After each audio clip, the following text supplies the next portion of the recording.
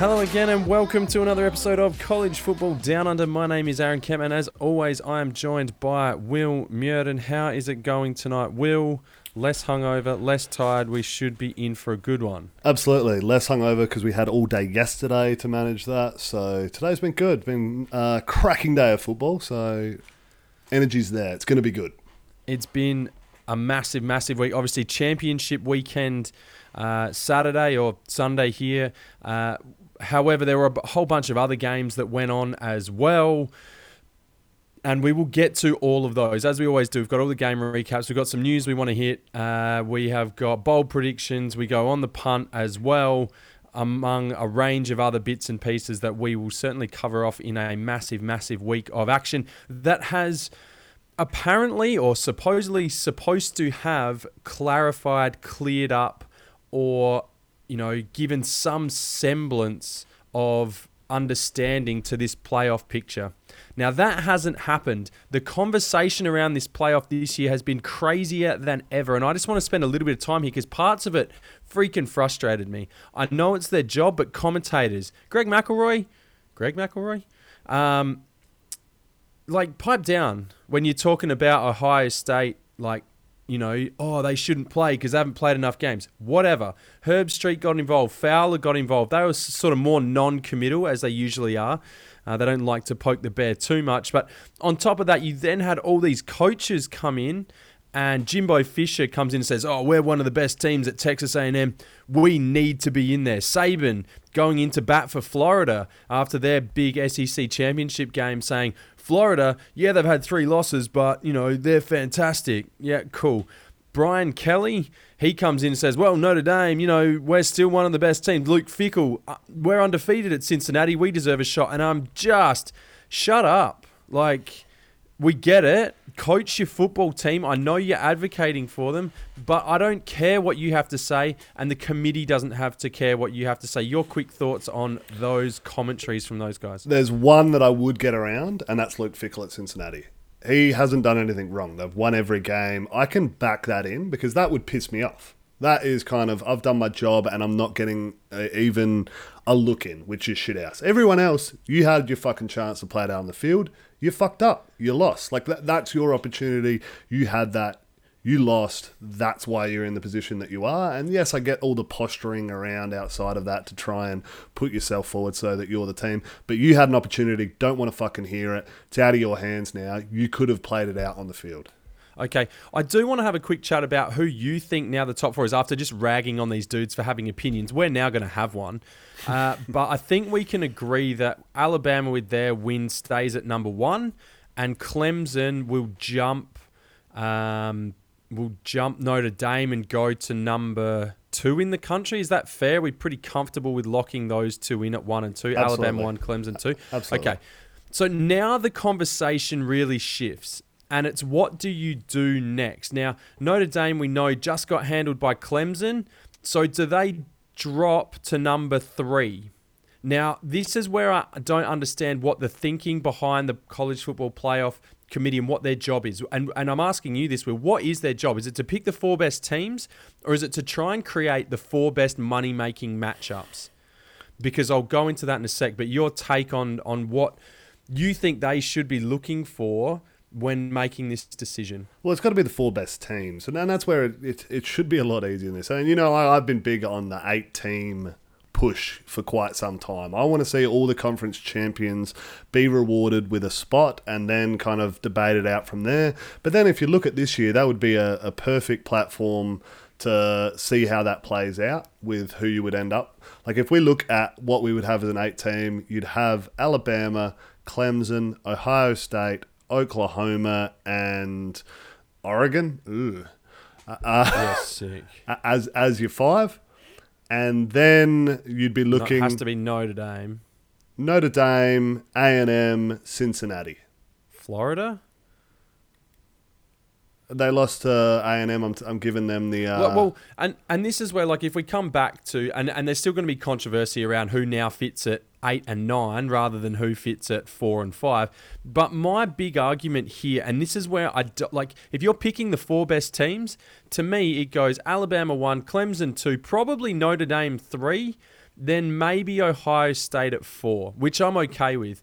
But what you're then doing after Notre Dame got blown out here by Clemson, if you put them at 2 and 3, they're going to then go and play each other again. But it's Ohio State at 3. Why is it not Ohio State at 3? Because they've only played the 5 games. I don't understand why the Big Ten's all of a sudden, yes, Michigan and Penn State were down this year, but there's still a competitive conference who have some fucking good teams. Like Northwestern is a very good team this year. And yes, they didn't beat the shit out of them like everyone expected them to, but it's because Northwestern's good. And they still won that by 2 scores. So Ohio State for mine is an easy number 3. Okay, and I think that's what they logically have to do for the matchup perspective, because the argument, I'll come back to some of the coaching arguments, and what they're saying is that Ohio State shouldn't be in there. They should be out completely. They haven't played enough games. So if that's the case, you're then going to say, well, we've talked about the top 2. You're putting Clemson then, therefore, has to be at 3, and A&M has to be at 4. Now, the big problem with that is Clemson would play Notre Dame in the first round of the playoffs. They've just played, and they got stomped. We don't need to see that game for a third time. The other game would be Alabama, Texas A&M, and A&M got fisted in that one. So what are we doing here in terms of, are we just trying to chuck in numbers? And we're going to see rehashes of old games. This has been the murkiest, most unclear example throughout this year. But so you're going to take a 5-win Ohio State 6 that have 6-win. They haven't really played any. They've got the Northwestern win, so they go to 3. You're saying they'll play Clemson week 1. I bet Indiana. Indiana's a good team as well. Why not? Why are they not a good team? I just think the SEC gets all this fucking juice for all these sweet teams that they've got this year. No one's a bigger advocate for that than me. But what you have here, and I know they say this is a year-by-year thing, but it's not. Because Alabama's got street cred, Clemson's got street cred. They know they can handle it in the college football playoff. So when they get there, even if they've had a little down period, a down patch, they're still going to make it. And they know they've got that street cred. And that's where it's really hard for a team like Cincinnati. It took UCF 2 whole years. Did you watch that Ohio State-Clemson game last year, the semi-final? Yeah, it was tight. It was fucking cracker. Yeah. This is a good Ohio State team. I think it is an easy 4 that you go with. Okay. Bama at 1, Clemson at 2, Ohio State 3, Notre Dame 4. The argument you might have Notre Dame, A&M, maybe. Both good teams, both with 1 quality loss. But A&M didn't even win their division. They didn't? They didn't even win their division. Yeah, and what did Notre Dame win?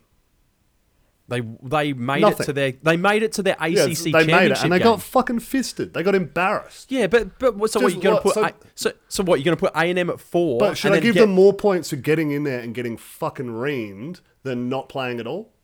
Yes. There's no, yes, absolutely you should. not. Absolutely not. So what? So not playing. So playing Tennessee on the last weekend and just beating up on a shit team is the way to go. Because what teams are going to do then? But I'm saying neither should add to it. I'm saying look past that. Look at everything else that they've done. What's more impressive across the year? Don't factor in this last weekend. Take it off the table. But recency bias is relevant though. Recency bias plays into this. It has to.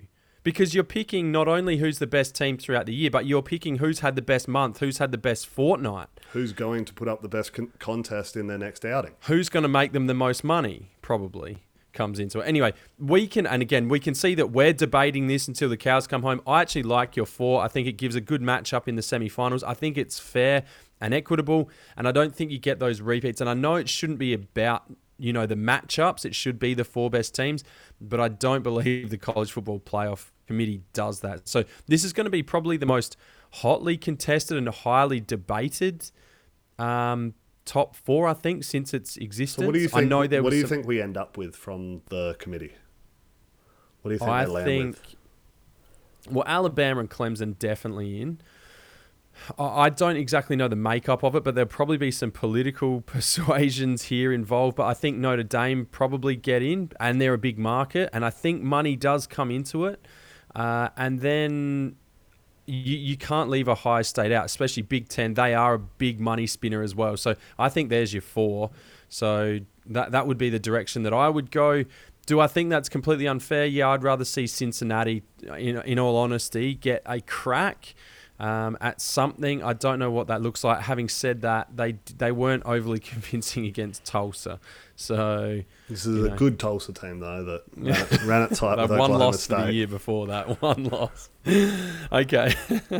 All right, let's get to some news because we can do this, and these debates will continue, but let's hope some sort of semblance of logic comes to the fore here, common sense maybe, and we don't see it flushed with, well, if we're looking at, some teams think that they should be 3 SEC teams in it, so go figure. Anyway, let's get to some news.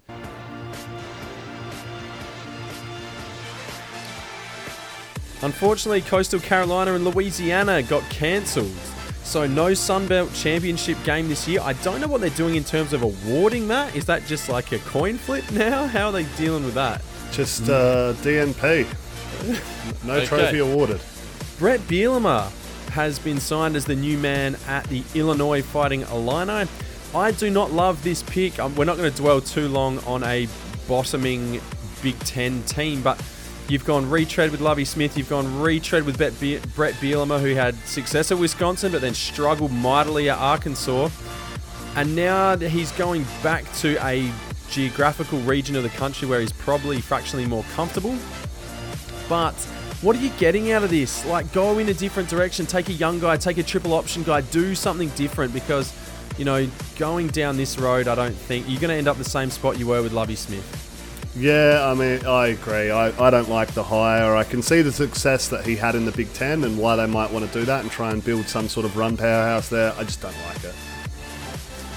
The Rose Bowl has been moved from California to Texas. Australian supporters and followers of college football probably don't care too much about that.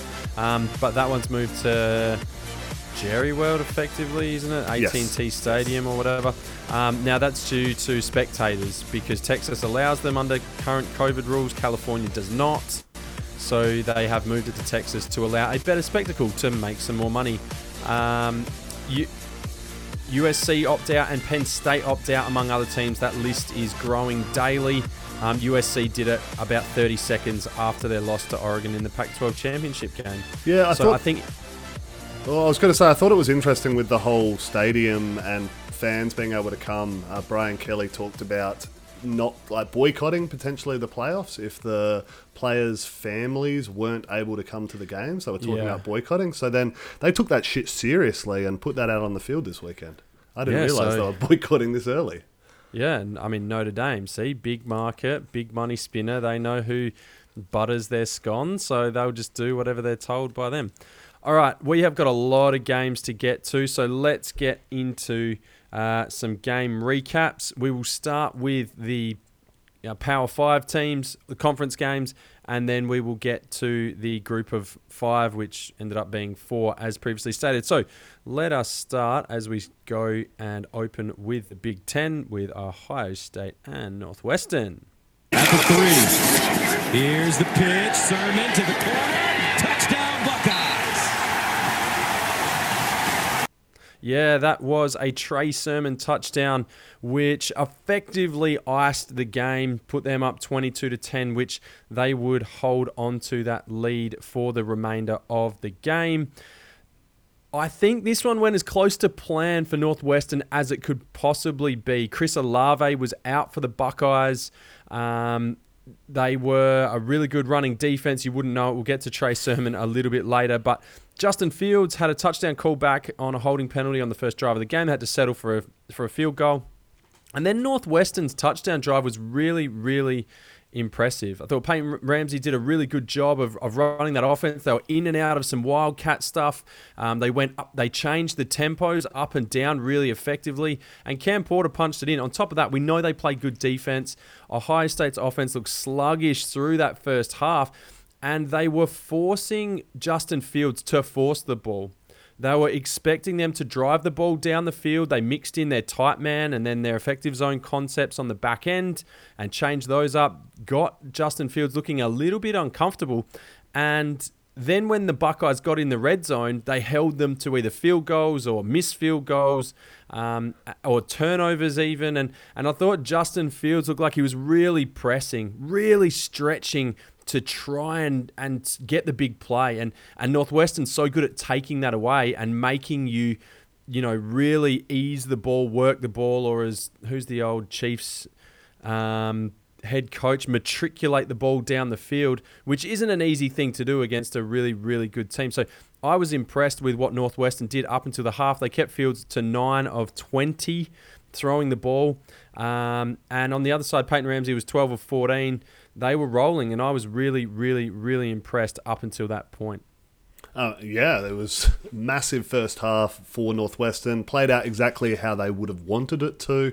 As you mentioned, Justin Fields was just struggling. He was really getting pushed outside of where he wanted to be and was not having the impact that he's had across his career. This is probably the worst game he's had statistically in his career at Ohio State. That's not what you want in a Big Ten championship game. So Northwestern were thrilled with that, but they were selling out to prevent him. And who did that open it up for? Trey Sermon. Wowee. If there's a day to come in and have the most rushing yards ever for a program like Ohio State, it's not bad to bail out your quarterback there and do it in the Big Ten Championship. He was incredible.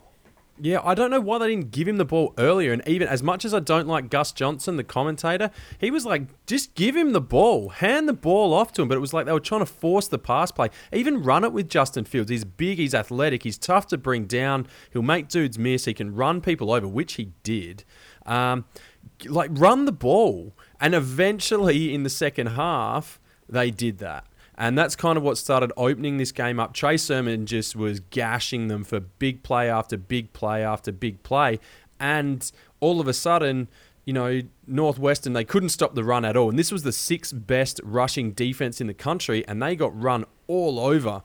And then from there, Northwestern got behind, and they then had to force it. Peyton Ramsey turns the ball over twice. They went, and then Ohio State went run game, defense, and there was the winning formula. Except if they'd done it in the first half, they'd probably win this game by 400 points rather than making it look as hard as it did. I think Ohio State has always predominantly been, and I know that's more of an Urban Meyer thing than a Ryan Day, it's run to set up the pass. And they tried, and they eventually did the reverse of that today, but you have to think, give the big boys a chance to run the ball. Yeah, and a full credit to the Ohio State offensive line. The holes that they were opening up for Trey Sermon were super impressive against a defense, as you mentioned, number 6 in the nation. This Northwestern defense is one of the better units in all of the country. So for them to be able to exert their will in that way, and for him to be getting to the line untouched, making one move, and then just breaking it for 15 yards before anyone was kind of touching him. And then some of the moves that he put on, hurdling that dude, his body control and being able to power through that initial contact was really, really impressive. He has not had a massive year, Trey Sermon. So he's a former Oklahoma guy who came across as a transfer. Hasn't put up big numbers. Hasn't put up these gaudy numbers that you kind of can see from an Ohio State running back. But in this game here, he's just earned himself a paycheck on Sundays big time. Well, and he looked like an NFL back. He's a bit bigger, Master, especially compared to Master Teague, the other running back in that Ohio State backfield, who's a bit shorter, a bit chunkier, more kind of between the tackles type runner. Doesn't have the wiggle, but Trey Sermon looks comfortable in the open field, can house a long run, and looks like a player. So it'd be interesting to see. I'm never great at picking whether, I know I've said this about quarterbacks before, running backs are another one that I'm not awesome at picking. I didn't think Zeke Elliott would be that great in the NFL, but I've really dropped the ball there. I don't know. I could see that, they have a strong look at pass pro, how good they are at, running behind their pads. Can they make 1 or 2 yards? And just it'll depend on how well he tests at the next level. Yeah. But well done to Ohio State. They win the Big Ten championship again. Speaking of winning again, let's head to the Big 12.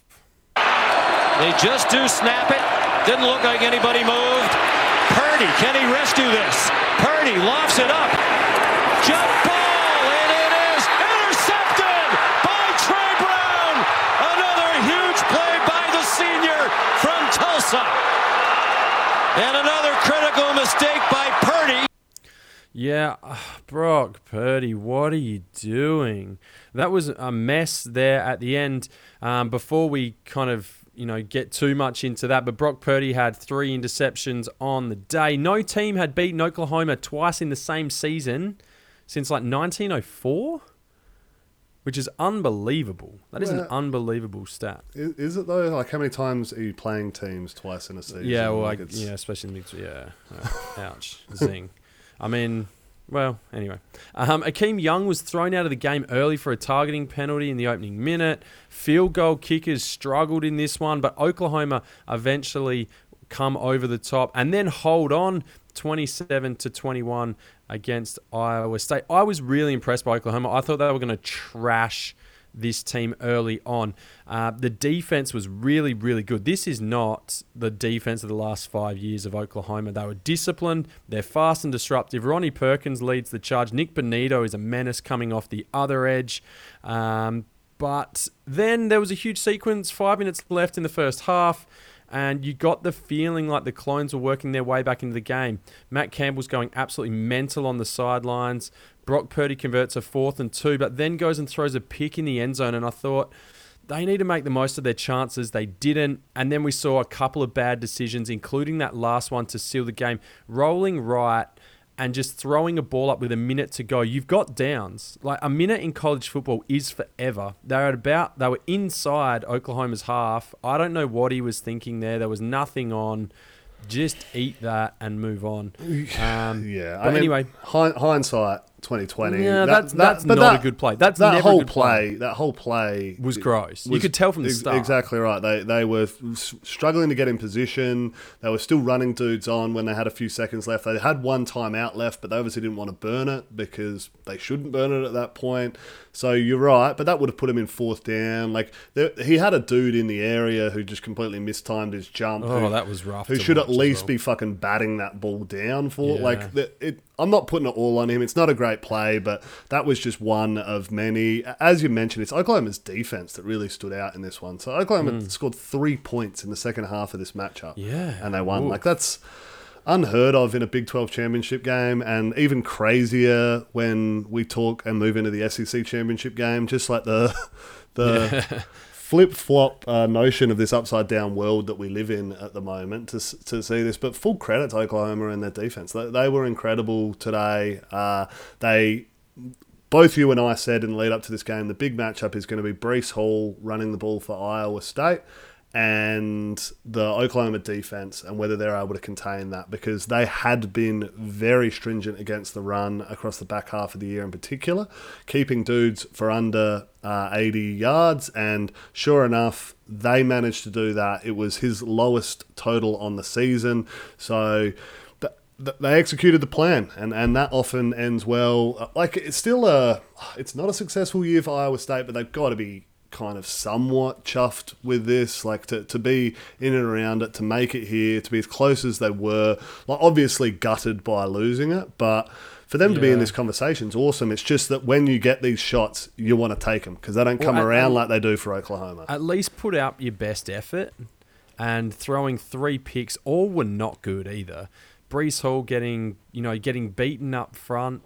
And the fact that they made adjustments and really controlled Oklahoma's offense in the second half, they've got to feel like this one not necessarily got away, but they were in control for large stretches down the back end as Oklahoma were holding on. And it felt like at the start of the second half that Oklahoma were just going to take them out the back, load their 12 gauge and just blow them away and bury them right there. But they just didn't. And Iowa State really hung around. Breece Hall's so good in the open field, he just couldn't get to the open part of the field. Like, he was getting contacted at the line of scrimmage time and time again. So a really good win for Oklahoma, a different style of win for them. And I don't think you really want to catch them. I know they haven't been great in bowl games, but that's mostly been centered around the playoffs. But you don't want to catch them, I don't reckon. I don't know where they're going to land bowl game wise. I don't know what a Big 12 tie-in game is. Normally the Fiesta Bowl. Yeah. Fiesta Bowl. So, you don't want to get them in the Fiesta Bowl. I don't think that's going to be a pretty good game. Who do they play? An SEC team? No, it's like an at-large bid normally. Okay. So it could be an SEC team. I mean, yeah. Could be the Chanticleers.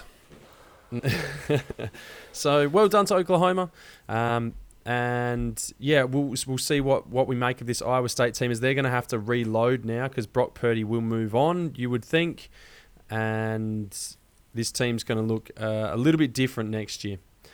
All right, let's continue to the Pac-12, and we've got Oregon and USC. Third down and goal. Round to throw again. Lofting back in the end zone. Touchdown. Travis Dye had broken loose. Raymond Scott lost him in coverage, and Dye found the end zone. Quack, quack, quack, quack. Anthony Gordon Bombay just threw 2 touchdowns for the Ducks. He is the transfer from Boston College, but Oregon are back-to-back Pac-12 champions after losing 2 games, but they win 31-24. And we just did hear that Anthony Gordon to Travis Dye that put Oregon up 28-14, and that turned out to be an insurmountable lead for USC. Keaton Slovis threw 2 picks in the first quarter, and they were bad as well, throwing into like triple coverage. And that put the Ducks in scoring position. They converted both of those and led 14-0. And that was pretty much game over at that point. USC fought back into it, 31-24 down. They had the ball at halfway before Slovis threw his 3rd pick, which was not a good one either. A pretty good play on the sidelines by the Oregon defender Hill. And that was it. USC were playing with fire all season. This time they got burnt. They couldn't work their way back into it. There was a mix of quarterbacks for the Ducks, as we've mentioned, but it was the turnovers because USC outgained Oregon. 3 turnovers, 2 of which led to touchdowns. That was the difference in this one, as Oregon completed just 11 passes on the day, but 4 of those were for touchdowns. So that's pretty good going.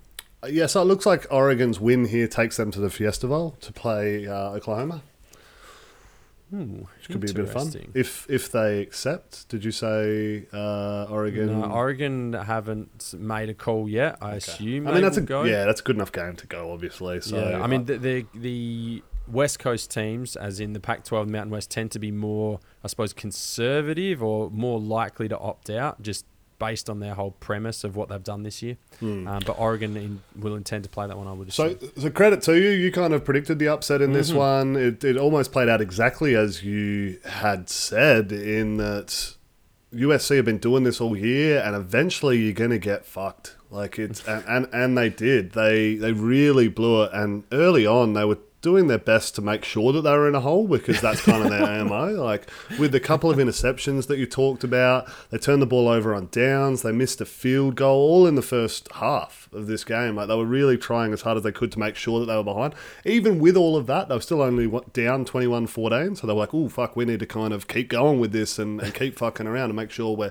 well back. And watching the game too, this team just lives for 4th down. That converted a 4th and 8 or something to score a touchdown. That's when they come to play. It's insane that it would just continually get to that point, and then they would make an amazing play on 4th down and get to it. And I was kind of chatting to you during this game, saying like, these guys are awesome, because it is just like a heart attack. You are like, are they going to do it? Are they going to fuck out? No, they're good for it. They're good for it. And then I just expected that they were going to go down and tie it at the end there.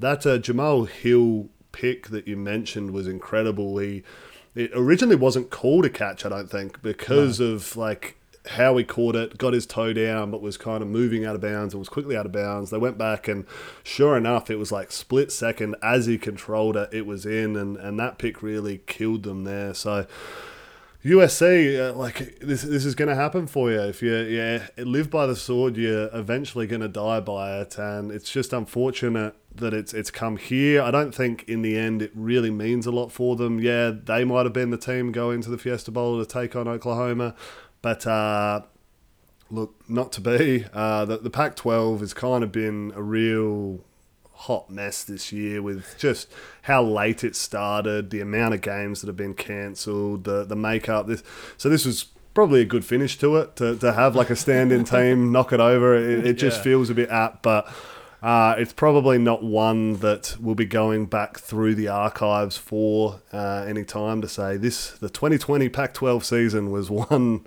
that will go down in history, but I guess it is, just not for the right reasons. Does Clay Helton, does he keep his job? Like, absolutely, he's doing well enough to keep his job.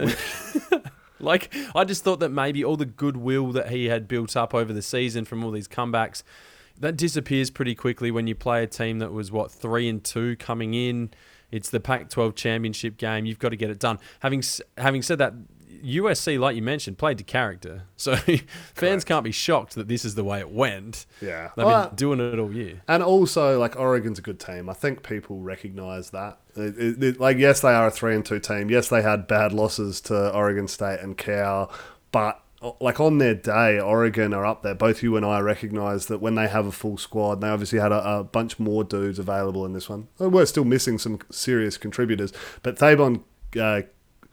Thibodeau, the DN there, who was the player of the match or the Pac-12 MVP, was sensational. And like he was a number one recruit coming in, and he was wrecking shit on that D-line. So, like, when you've got guys like that who are able to have an impact like that, then they can single-handedly change a game. Yeah, that defense is going to be pretty good again next year, I think. Like that, particularly in that front seven, they should be pretty solid. All right, so well done, Oregon. Back-to-back Pac-12 champions. All right, let's head to the best conference in all of the lands, the ACC. Clemson taking on Notre Dame. Here's Lawrence for the keeper. In the clear. Lawrence heading for the end zone. Touchdown, Tigers. Got one hand on the trophy now. Yeah, that... touchdown by Trevor Lawrence put them up 31-3, and a really, really solid game that ended up 34-10. I said that this game would play out kind of like it did, which is what I was expecting in the first game. But what we had was another slow start by the Clemson offense. The Irish were up 3-0. They were driving it, and I thought that they were going to repeat. It sort of went to the same story as how the previous contest back in October played out as well. And their defense was really, really suffocating. But then Trevor Lawrence hits Amari Rodgers on a 67-yard touchdown strike, and then the game from there just sort of opened up. How did Clemson control this one, especially on the defensive side? They were relentless, but how did they stay on top of Kyron Williams and Ian Book? Oh, look, it was more that back end that I was more impressed with. So you know that the Brent Venables and Clemson defense are going to be showing mixed looks. They're going to be throwing things around, and they knew that Notre Dame was going to be looking to establish the run, and I think they kind of schemed up a defense that was looking to take that away and relying on a lot of one-on-one matchups on the back end there. And I think Notre Dame initially were trying to work off of that, but when they made the call to say, look, actually, we need to pass the ball and we need to kind of counter what they're showing us because there is man-look matchups, we should be able to get some stuff going. They just couldn't. Even in those one-on-one matchups, they weren't able to get it. So whenever Ian Book did have a bit of time, he just had nowhere to fucking release the ball. He was running around and you could see that there was nothing downfield for him, and eventually that timer runs out against a team like Clemson, and he was continually being harassed. And, you know, there was enough time for him to get rid of the ball. It wasn't that this was a dominant pass rush that just kept caving in on him and he had no chance. He had enough time. He was making time in the pocket and moving it about. He just had nowhere to throw the ball, and eventually it all kind of closed in and they were able to put that pressure there. So for it was a combination of a great defensive plan from Venables of how they schemed up front, and then excellent back-end coverage that managed to completely stifle Notre Dame in this one. Yeah, and I think they did bring some blitz looks as well, and that quick passing game, I don't know, I know it's never easy, but you just wanted to see some quick passing game by Notre Dame because, like you said, Ian Book was holding it, and he's like, you could see him. He was starting to get that timer. He's like, I got to go here. And like you said, they just locked everything down, and they couldn't hit the big play. We said they needed to hit that deep shot, whether it was to any one of their wide receivers that could make a play down the field. They couldn't do that. And then on top of that, you had Kyron Williams, the running back. He had 50 yards on 15 carries, so they completely shut him out of the game as well. I was totally impressed. It looked like a full team defense. They don't have like a crazy edge rusher or a freak safety, or their cornerbacks are pretty solid. Booth's a really good one as a freshman, but they don't have that real freak player that just Chase Young's a team, or Bosa, or any apparently insert Ohio State defensive end here, but just that guy that can just wreck a game plan straight up. They don't have that guy necessarily, but their defense is so well coached. They fit so well. Skowski coming back into the game, he just sees the game so well. Whether he's spying the quarterback, whether he's pointing out, draws or screens or whatever, and they completely destroyed any kind of play they got that looked like it was setting up at all. So that was really impressive. On the other side of that, you've got an offense that, and I said this, like having watched Clemson a fair bit over the years, they stress you so much with movement and run fakes. And then they've got a lot of over routes or, H-backs leaking or running backs. And then you've got Trevor Lawrence on the move. And what that means is if a linebacker takes one misstep, if they step inside and they actually need to step outside, it almost has like a triple option feel to it. Because if you step the wrong way, you've got ETN, you've got Rodgers, or you've got Trevor Lawrence on either an easy pass, like a 5-meter dink, or on the edge running the ball, and they're just getting to the edge and turning the corner, and you've got to somehow tackle them in the open field, and it's a really, really tough offense to defend. You need to be able to get pressure with your front four. That is the only way, and it didn't happen consistently because you're going up against a fantastic offensive line. So I was super impressed by Clemson, and any doubts there were around them being a genuine contender surely have been put to bed. Oh, absolutely. I mean, it was a fantastic offense to watch. It was incredibly well called on the offensive side as well.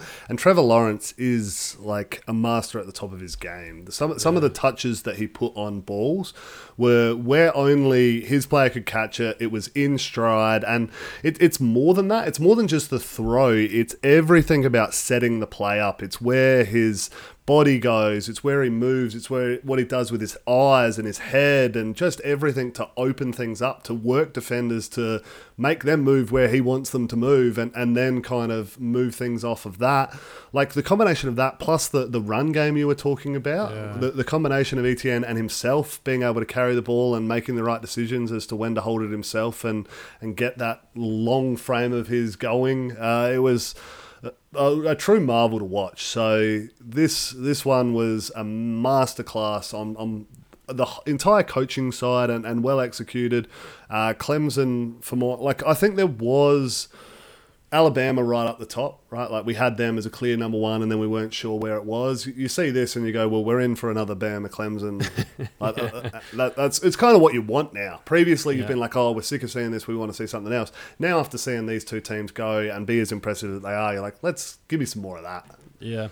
Travis Etienne only carried the ball 10 times, but he turned that into 124 yards and a touch. So he had a big day either way, and he's really hard to tackle. Also, so overall, a really, really clinical game by Clemson. They look like they have fun.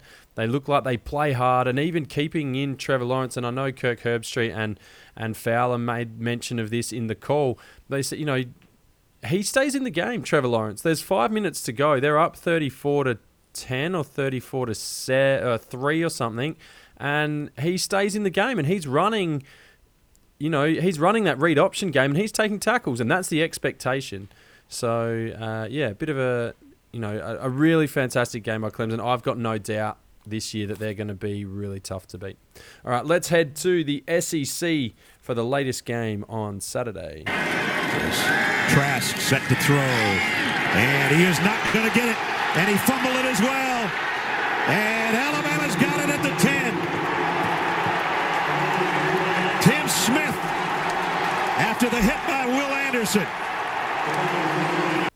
Yeah, the Smith and Anderson combine for a sack fumble on Kyle Trask, which led to an Alabama Najee Harris touchdown, one of the gazillion that he scored on the day. And that gave them a little bit of breathing room against Florida.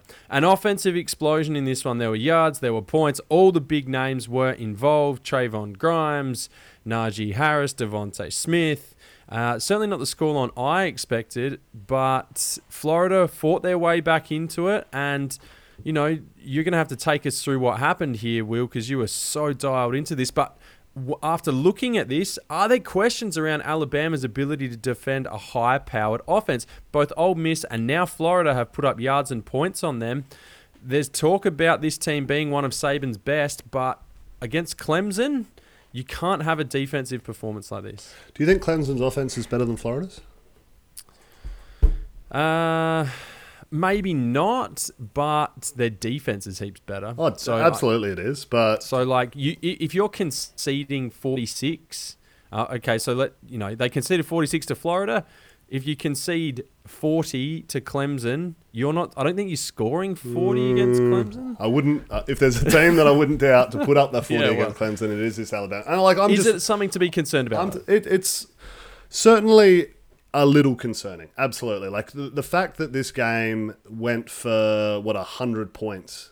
Almost in it, and it's been the MO of the SEC. We've seen these, and it's not just like we're playing up tempo all of a sudden, and that's why it is. There are some fundamentals where they're breaking down and missing tackles, and I'm like, this ain't the SEC that I remember. Like the play calling has changed, and it is a new game that they are playing in the SEC. But there are still some fundamentals in this game that I noticed that I was like, you don't miss that tackle. Like you're an Alabama linebacker. You don't miss that. That's just not what you expect to see. You expect better contain on certain players. You expect better coverage in certain stuff and not the miscommunication we saw. So like there's absolutely a small amount of concern, but it's when you're backed up by an offense that has Najee Harris, Mac Jones, and Devonta Smith, all three probably getting an invite to the Heisman ceremony, like, it's nuts. They were so good. What we saw in this, Mac Jones Kyle Trask has thrown the second most yards in the SEC championship game history ever. Mac Jones threw the first in this one. So he went 408 and 418 for Mac. Like, it was just clinical display from both of them, both showing really good touch. But defensively, there are some holes, there are some gaps. There's not the control that needs to be. There's not the pressure on the outside that you kind of expect from both of these teams. Historically, they've both had like pass rushers coming out their rear end, and they've put in a litany of first-round draft picks from the position. They haven't been getting that damage. They haven't been putting that pressure on. So, I mean, Florida were awesome in this game. I had them ruled out. When they went down 27-10 or whatever it was in the second quarter or going into the half, I was like, well, I can probably look to start switching this off and getting on with my day. They turn around and put on a 14-0 third quarter. And it was game on in the last, and it was must-watch TV because then, it got tight. It got to within a score. Alabama would respond. They would get a bit more breathing room, and then Florida would come right back at them, and Kyle Pitts would get up and make a big play, and they'd get in, and it was just a couple of heavyweights just going at it. Like, it's the sort of fight that you want to see too. It's not one of those shit ones where they're holding each other up against the cage and like really struggling to breathe. These are boys trading shots. Yeah. And like, full credit to Alabama and their ability to kind of keep themselves at bay, because Florida were coming, and they were just kind of like, yeah, like, we'll do this too. We got this in the tank. They're operating at a level where they have that confidence and that they know that they can. So I can see why Nick Saban thinks that this is truly a special team, because they've got playmakers and it's awesome to watch. Yeah, your boy Devonta Smith, and he had 8 catches for 15 catches, SEC championship game. I was talking about it. I had the half. Oh yeah. Yeah, he had 15 total and a couple of touchdowns as well. Yeah, Najee Harris, we've barely mentioned him, but he put up 5 touchdowns on the ground, which is unbelievable. SEC championship record. Like, these are all just records just getting torn out here. Yeah, so he had a massive, massive day, and he is hard to tackle also, especially for a team that doesn't tackle that well. He's hard for NFL linebackers to tackle. So, Alabama does it again, and off they toddle to being the number 1 team in the country as we go into the playoff. I don't see a world in which they lose that semi-final. You've got to have an offense that can go with them. And if it is Ohio State, if it is Notre Dame, both of those offenses have looked less than stellar in recent weeks. So I just don't know if there's enough firepower. Certainly not for Notre Dame. Maybe for Ohio State if they can get all things moving in the same direction at the same time, but we're yet to sort of see them put together that complete offensive performance this year. So let's dial it back to the preseason, making predictions. I can't remember what we made, but I'm assuming it looks something like SEC Alabama, ACC Clemson, Big 12 Oklahoma, Big 10 Ohio State, Pac-12 Oregon. Like, they would have been favourites going in for all of them. So with all the madness that we have seen this season, we've come out with the completely normal. When everything's different, it all stays the same. Yes. If I just pump myself up here a fraction, I picked every one of those correctly at the win. I don't know if I got I don't think they distanced themselves enough, the favourites. I think Alabama were a 2-touchdown favourite, so I would have missed there. And Clemson probably covered. Oklahoma didn't, and Ohio State didn't either. So whilst I picked the winners, I probably didn't go that well against the spread. All right, let's head to the group of 5 now, because this episode is going to take forever, apparently. Before we do that, a quick mention from our sponsors. That's it. We don't have any sponsors, but please make sure you do hit us up on Twitter, Instagram, and Facebook at CFB Down Under. Make sure you join us, say hi, subscribe to the show through your podcatcher of choice, leave a 5-star review, tell all your friends. We're going to have a bit more coming up as the bowl games continue. Obviously, we're not going to give up. The season's not over. Whilst the Pac-12 is opting out all over the place, we are not. So make sure you do stick around for bowl season as well. We're committed to a Wednesday episode to cover off on the semi-finals, so that's going to be a surefire do not miss app to get you prepped for, to just like whack in when you're at like family functions over Christmas and you're not interested in that. Just chuck us in. And people will be like, what are these guys laughing at? What's so hilarious? Probably don't whack in too much, but you know, we can do other things to you. All right, let's get to the group of 5. Cincinnati 27, Tulsa 24. Tulsa tie up the game. 3 minutes left on the clock. This is in the American Conference Championship game. But 3 minutes left on the clock. It just felt too long. Cincinnati would get into scoring position, and after converting a 3rd and long, that in fact did happen. They kick a field goal at the gun. Tulsa hang tight. Cincy don't distance themselves and certainly didn't make themselves look any prettier as the ugly stepsister when looking at the college football playoff. But they do win the American and they stay undefeated. They do, and that's all they can... Like, it's a perfect season for them now, and they're not realistically in the conversation, unfortunately. And, like, on the back of this one, I've been a massive advocate for these guys. You know I'm a deep down somewhere, some reason, a Cincy fan. A bit of a fanboy for the Bearcats. And even I, after this one, are like, no, they shouldn't be getting a shot in the 4-team comp. That's why I love the 8-team, because certainly throw them in there, give them a fighting chance, and let's see how it plays out. But they're not going to get that. Des Ridder in this one was fantastic. He had 350 yards through the air and on the ground, couple of scores, and just that dynamic playmaker at quarterback that you love to see at the college level. I'm not sure he has a big Sunday future for him, but he's the one who has that wiggle about him, has that nous. When things start to break down, he kind of takes it on himself to do it with his legs and will make dudes miss because he's more athletically gifted than they are. So it was one of those games for him. They were really good. It caps off a fantastic season and like a fantastic run that they've had in the Luke Fickell era. So they've been very good for a number of years now. And, you know, there's certainly a team that if anyone like the Big 12 was looking to say, hey, actually, we want to go back to 12 teams, you'd be looking at Cincinnati, surely, with the success that they've had, the market that they've got in a big city, and saying, can we make this work? It is a bit of a trek. We are going a little bit east. Does the Big 12 really fit in geographically there? They've gone West Virginia. Yeah. Look, I just think that they've all of a sudden become a team because of the prolonged success that they've had at the group of 5 level, that if there were opportunities to open up, they're at the top of anyone's wish list for if they were to dip into that bucket. I believe you said the same about UCF and Houston. I'm not saying that they should or shouldn't be, but you know, those teams have been mentioned in that space. So it'd be interesting to see. There's a whole bunch of other issues. It's not just a matter of scooping up a team.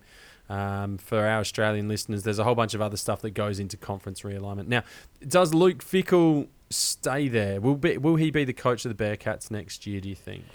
Oh, look, it really depends. He must be receiving some phone calls. Absolutely, and it really depends on what other high-profile jobs become vacant, because I think that's kind of what he's in line for now. I don't think he leaves for like a tough spot in the group of five, although a lot of high-profile ones are going to be tough spots. But like even like I'm thinking like the South Carolina gig, I know that's been filled now. I see that as a really difficult spot to go in and a challenge to take on. I think you're better off kind of aligning yourself to someone who has the resources, the recruiting, and kind of, if you can get your brand working, the opportunity to succeed there. And there are... Where do you get that shot, though? Because there's not that many of those schools around. Absolutely like not. You're talking like the cream there, and you'd think, he's from the Midwest, I believe, so he'll want to stay with Wisconsin, with Michigan, with Ohio State. Michigan's the one that jumps to mind. Like, he obviously had a crack at Ohio State. He was there for a little while. Was he an interim coach or something? Yeah, correct. He was, and wasn't super successful there. It was kind of when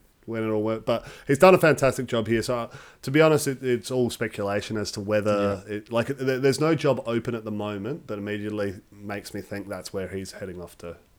But you gotta make hay while the sun's shining, as they say. All right, let's head to the Mountain West and the Spartans. The best Spartans in all of college football. San Jose 34 beat Boise State 20. I got this game wrong.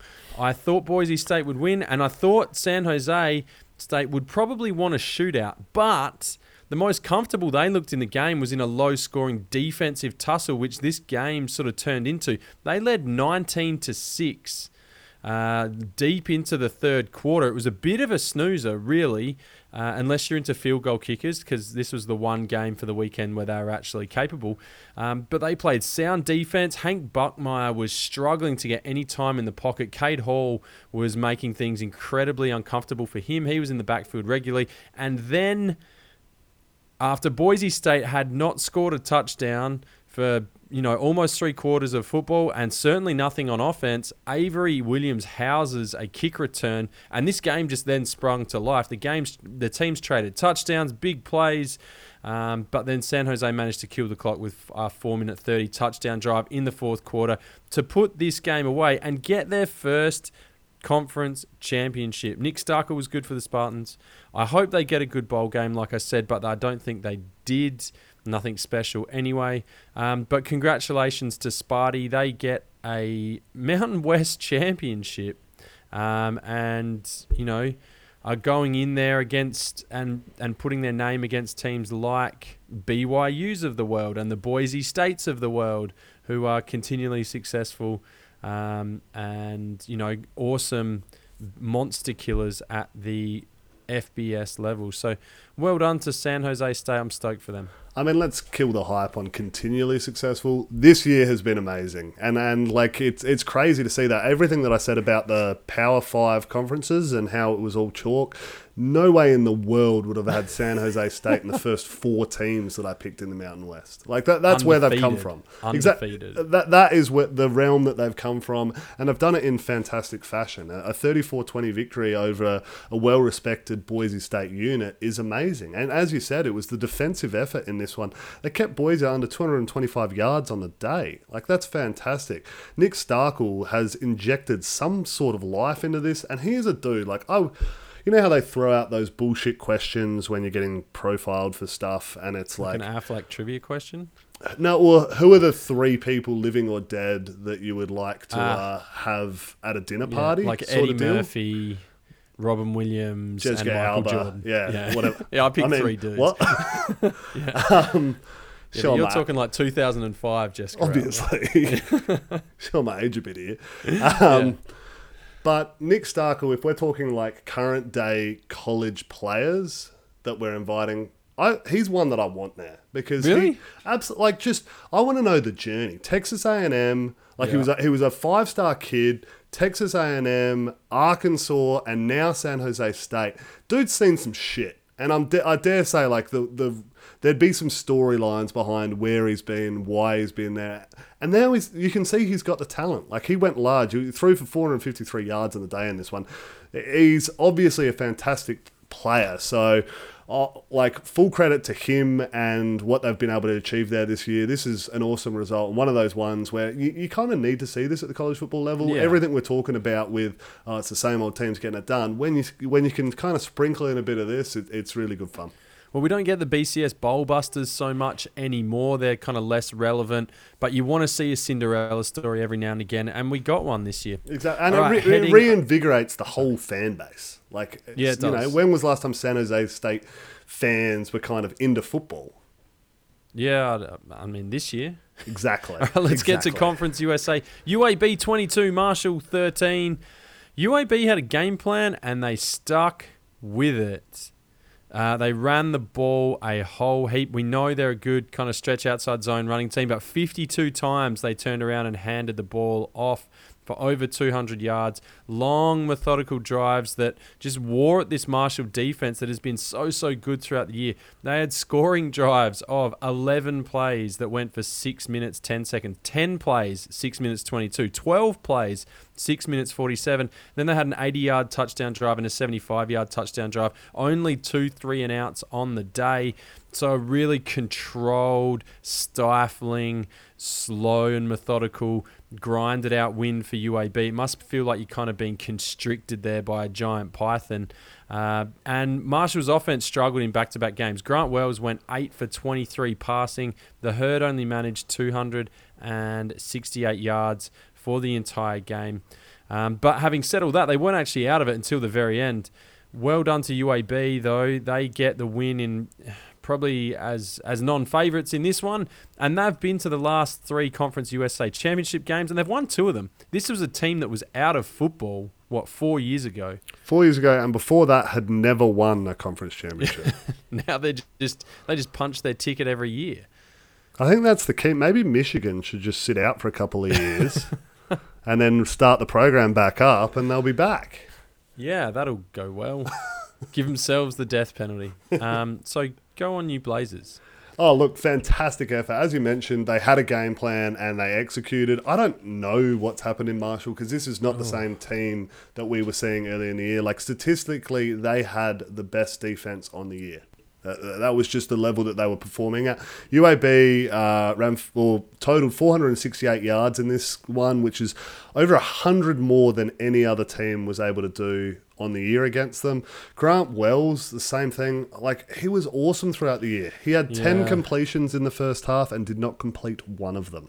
Yeah. You're not going to win too many championship games not completing a pass in the first half if you're not like Army or Georgia Tech. You're not passing it that many times. Exactly right. Like, it's a real concern as to what's happened there, and I don't know if they were run heavy, but it seems like they were so comfortable playing out in front of teams, and they would score on big plays. They had a quick strike ability, particularly with that run game, and all of a sudden they started playing from behind, and things just didn't happen for them, and I don't really know why they got so stuck offensively. Like, Bill Clark has done a fantastic job at UAB. I think he needs to be credited with a lot of the success that they're having. He's one that if I'm an AD at a Power 5 team, I'm having a good hard look at. I'm going over his resume. I'm getting him in for a chat. I don't know a lot about his backstory, but I know what they've done there is fantastic. He's obviously got that team buying in. You're fucking talking a lot about Bill Clark, dude. We got to move on. I think if I'm at Illinois, I'm going Bill Clark over Belima. Okay, there you go. Finally. I'm going to bring up some Bill Clark stats while I'm down here. All right, Ball State 38, Buffalo 28. This was a shocker. Jarrett Patterson, who has run for over 1,000 yards in just 5 games this year, was kept to just 47 total. A four touchdown blitz in the second quarter by Ball State gave them a 35-21 lead. And then both defenses took over kind of in the second half. And scoring was limited to only 10 points between the two teams for the entire second stanza. A defensive score for the Cardinals helped put them out in front as well. Up until this game, there's all kind of records that were broken in this one as well. Buffalo hadn't conceded a sack. They conceded a sack, fumble, touchdown. They hadn't had to play from behind. They hadn't played in any tight games. In fact, they hadn't been closer than 19 points, and they just crushed teams. But that all came crashing down today as Ball State after their crazy win against Western Michigan last week, now come and turn around and beat probably the hottest favorite in all of the games that we've talked about today. Yeah, I mean, they did, you're right. Also, Bill Clark, 52 years old, high school coach mainly, so no wonder I hadn't heard of him. Look, I've been completely sidelined here. We should do a segment, Will's Coach of the Week. I'd like that, actually. I could pull some stuff out, but you're right, this one was an absolute shocker. Ball State managed to not run on the field earlier than they should have, and that was good. Got it done. I mean, what was the halftime score in this one? Something ridiculous, like 35 to 21. That's 100% correct. Yeah, well done. At halftime. Yeah, I was expecting like this to go fully large. Yeah, and like they managed to kind of tie it down in there, but they were massive underdogs in this one, and Buffalo deserved all that praise going in with how successful they'd been on that running game. Jarrett Patterson, as you mentioned, freak on the year, putting up massive numbers, running at like 10 yards a clip and just scoring every 3 times he touches it or something stupid like that. So for them to hold them to score, 28 on the day is absolutely fantastic. 1996 was the last time that the Cardinals had won a title, so this is another one where it's. I'm glad that the group of 5 are bringing the unexpected. Yeah. It's kind of a bit crazy there. It's often like they're dominated by a few groups, and then you get a bit more craziness the other side around. But it's great to see. I love it.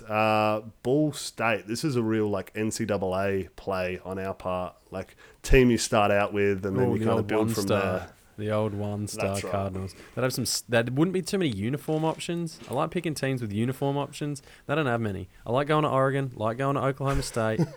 I never go to Penn State. You got to be able to get that solid all-white Stormtrooper uni, and if I can't get that, I ain't going there. All right, let's get to some other games that are pretty meaningless at this point. But Texas A&M beat Tennessee. Wisconsin win Paul Bunyan's axe in overtime. Nebraska beat Rutgers. Utah were down at the half and then ended up absolutely crushing Washington State. LSU won in a shootout against Ole Miss. Mississippi State beat Missouri. Stanford over UCLA. And Arizona State beat my Beavers. They'll be back next year. Bigger, better, stronger. They will not be any of those. Well, they'll be back next year. Yes. Correct. Anything on those games, Will, apart from you probably lost money on them? Yeah, we'll get to that. We will get to that. All right. God, this is going to be an absolute mess, isn't it? Let's get to our championship weekend. Rewind. I think it's louder and louder every week. For me, Brandon Joseph's interception of Justin Fields to close out the first half for Northwestern. If you haven't seen that, it certainly fits in the mold of the Odell Beckham Jr. one-handed fadeaway, but plucking it from a receiver. A really, really impressive catch by him. And he had 6 picks on the season for Northwestern, so he should get a mention in Big Ten all-conference teams. Yes, that was definitely one to take a look at. It was freak athletic play, all awesome to see. For mine, I love a big hit. Right, I love when someone can fucking deliver a solid hit. When it's an offensive player who's able to make that hit. You see linemen do it. Linemen chase interceptions on skinnies all the time. You're right, they do. But to have like a receiver who just completely blindsides a defender. Defenders not normally really know how to run with the ball. They're not great at covering it up. They don't have great field vision. They don't know where things are coming from. And, like, it's a bit harsh on a pick, too, because dudes literally can be coming from anywhere. Like, it's a broken play. So, John Mechie in the Bama-Florida SEC championship game, they've just been picked off. Great play on the Florida side. Has come up and just straight cleaned this bloke. Dislodged the ball in like great football hit, like all legit, no targeting, heads down, just split him open, fucking hurt him too. Like he was down for quite some time. Sent the ball flying. They got the ball back, which is Devontae amazing. Smith, I think, recovered it. Like, what can't that dude do? It's a great one. If you haven't seen it, do yourself a favour and look it up. All right, let's get to our bold predictions as we close this one out. We got some Aussies in action that I want to hit on as well. Oh, Jesus.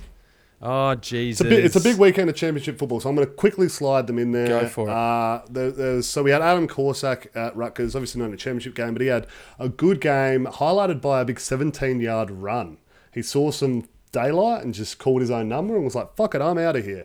So that was sweet. He had 5 punts at 43.4 as well, which is really good. The Pac-12 Championship had Tom Snee at Oregon, 5 at 42.8, and Ben Griffiths at USC, 3 at 48.7. 48.7 is big numbers. Ben Griffiths all year. If he's coming back again next year, look out. I think he's got to be a Ray Guy watch list guy because his numbers have been consistently impressive this year. We have Blake Hayes at Illinois, 9 at 44. He had an interesting punt. It was so good too, wasn't it? It was just like, I'm out of here. It was proper Aussie rules. Actually, no, I'm not. I'm just going to kick it. Exactly right. And that's like a good call. But it was one of those ones where it was, he was channeling that AFL background. Lucky Wilson at Tulsa had a big day in their matchup, going head-to-head with James Smith at Cincinnati. So he went 5 at 46 and James Smith 3 at 44.7. So well represented in the championship weekend. Good job by you. Okay, bold prediction time. Pepper needs new shorts. Yeah, I dropped the ball. I said we would be going air raid this week and we wouldn't have a running back over 100 yards. Trey Sermon just destroyed that for me early on. I got up for the 3:30 slate and he just completely nuked that one, so I missed horribly. Yeah, he kind of did that. Which just shouldn't have. It's the number 6 goddamn run defense in the country. Like I didn't think it would come. I didn't think it would come at Ohio State. 3 times over. Like, that's wow. Yeah. This is season rush totals in the one game. Because he's tuned in. I know he's a big fan of the show. And he was like, fuck you, Aaron. That's good. Mine was obviously a lot closer than yours. Didn't hit, but I was Devonta Smith to have 200 yards in the air, 3 touchdowns, and to win the Heisman. He only had the 2 touchdowns and 180-odd yards, so he's gone bloody close to that, and could still win the Heisman. Like, he's certainly in the conversation. Yeah, they absolutely. were pumping up his numbers next to Desmond Howard, who was the last wide receiver to win the award. And yards-wise, he's gone larger. Same amount of punt return scores, scrimmage yards, he's gone bigger. He's just got 3 less touchdowns, I think, on the year. So, like, they're comparable. It's. I think he should. I think he is the most valuable player on that team. But quarterbacks are what they are, and it just makes it so hard these days unless you've got a down year, which we haven't had because there's 3 really, really good ones. All right, let's get to on the punt. So I'll just play this one, get this out of the way. Am I right? It's a bit presumptuous, but yeah, it is correct. So this had a chance to win 54 units. No, it was like 540 units, this one. 540 units? Yeah. Well, so you would have won like millions. We were swinging for the fences here. I liked it. It did not play out for me, unfortunately. So let's quickly fly through it because I did have 12 picks. I essentially picked all the games that weren't in the championship, that we didn't really cover all that well. I got 6 of them right. I got 4 of them wrong, and 2 of them did not play. So end of the day, by virtue of some of them not actually collecting all that much money, I've come down a unit and a half around that margin. So had Rutgers, Nebraska. That was actually quite close. That would have been a nice collect for me, but was not. So that hurt. Wake Forest, Florida State. Was a push, so I got my money back. Woohoo! I did get A&M over Tennessee, Utah over Washington State as favourites. That was good. I picked Army to beat Air Force as underdogs. Happy there. Also LSU to beat Mississippi head to head, which was good. Yeah, you got that one. Nice. But I did say Missouri would beat Mississippi State, and they fell well short in that, unfortunately. Yeah, they got creamed. I had Wisconsin to beat Minnesota, which managed to scrape by at not great odds. Penn State to beat Illinois, which was awesome. The one that really hurt, I had UCLA over Stanford. Double overtime, couldn't get it done, so that sucked. Maryland, Michigan State was a no-show, so I got my money there. And then I backed in your boys, Oregon State plus 7.5. I think they went down by 10 in the end, so... Yeah, maybe more than that. I think they went down quite big. Yeah, okay. But in the I'm not end, really you miss 100% of the shots you don't take. Oh, I keep hearing it. You do. They went down by 13. Yeah, okay. One score. 33. Yeah, good. But look, we've got another shot at this. There's another week ahead, so I'm keeping my head up there. We have so you're gonna have to bet on every bowl game, aren't you? We have now eclipsed 30 units in the negative, which is a new level for me, which is really exciting. You're breaking new records every week, mate. Kind of like SEC Championship over here. Yeah. All right. Well, that brings us to the end of our championship recap. It has been a fun one. I enjoyed this. Thank you, William. Neither of us are super hungover, and I think that makes a difference. Yeah, I think that's the key. Let's get the hangovers out earlier in the week so that by the time we're rolling on here, we're travelling well. Yep. Now, we will be back, of course, on Wednesday to do a whole bunch of stuff around bowl games. We will try and pick them all straight up. I like it. We'll definitely be talking about the college football playoff because that will have been announced by then as well. So there'll be a whole bunch to get to. The regular season has finished. Our season has not. So we will keep on trucking to the finish line, just grinding it out. That's just what we do. We just grind. All right. On behalf of that guy over there and myself, thank you for joining us. My name's Aaron. That is Will. And we will see you next time.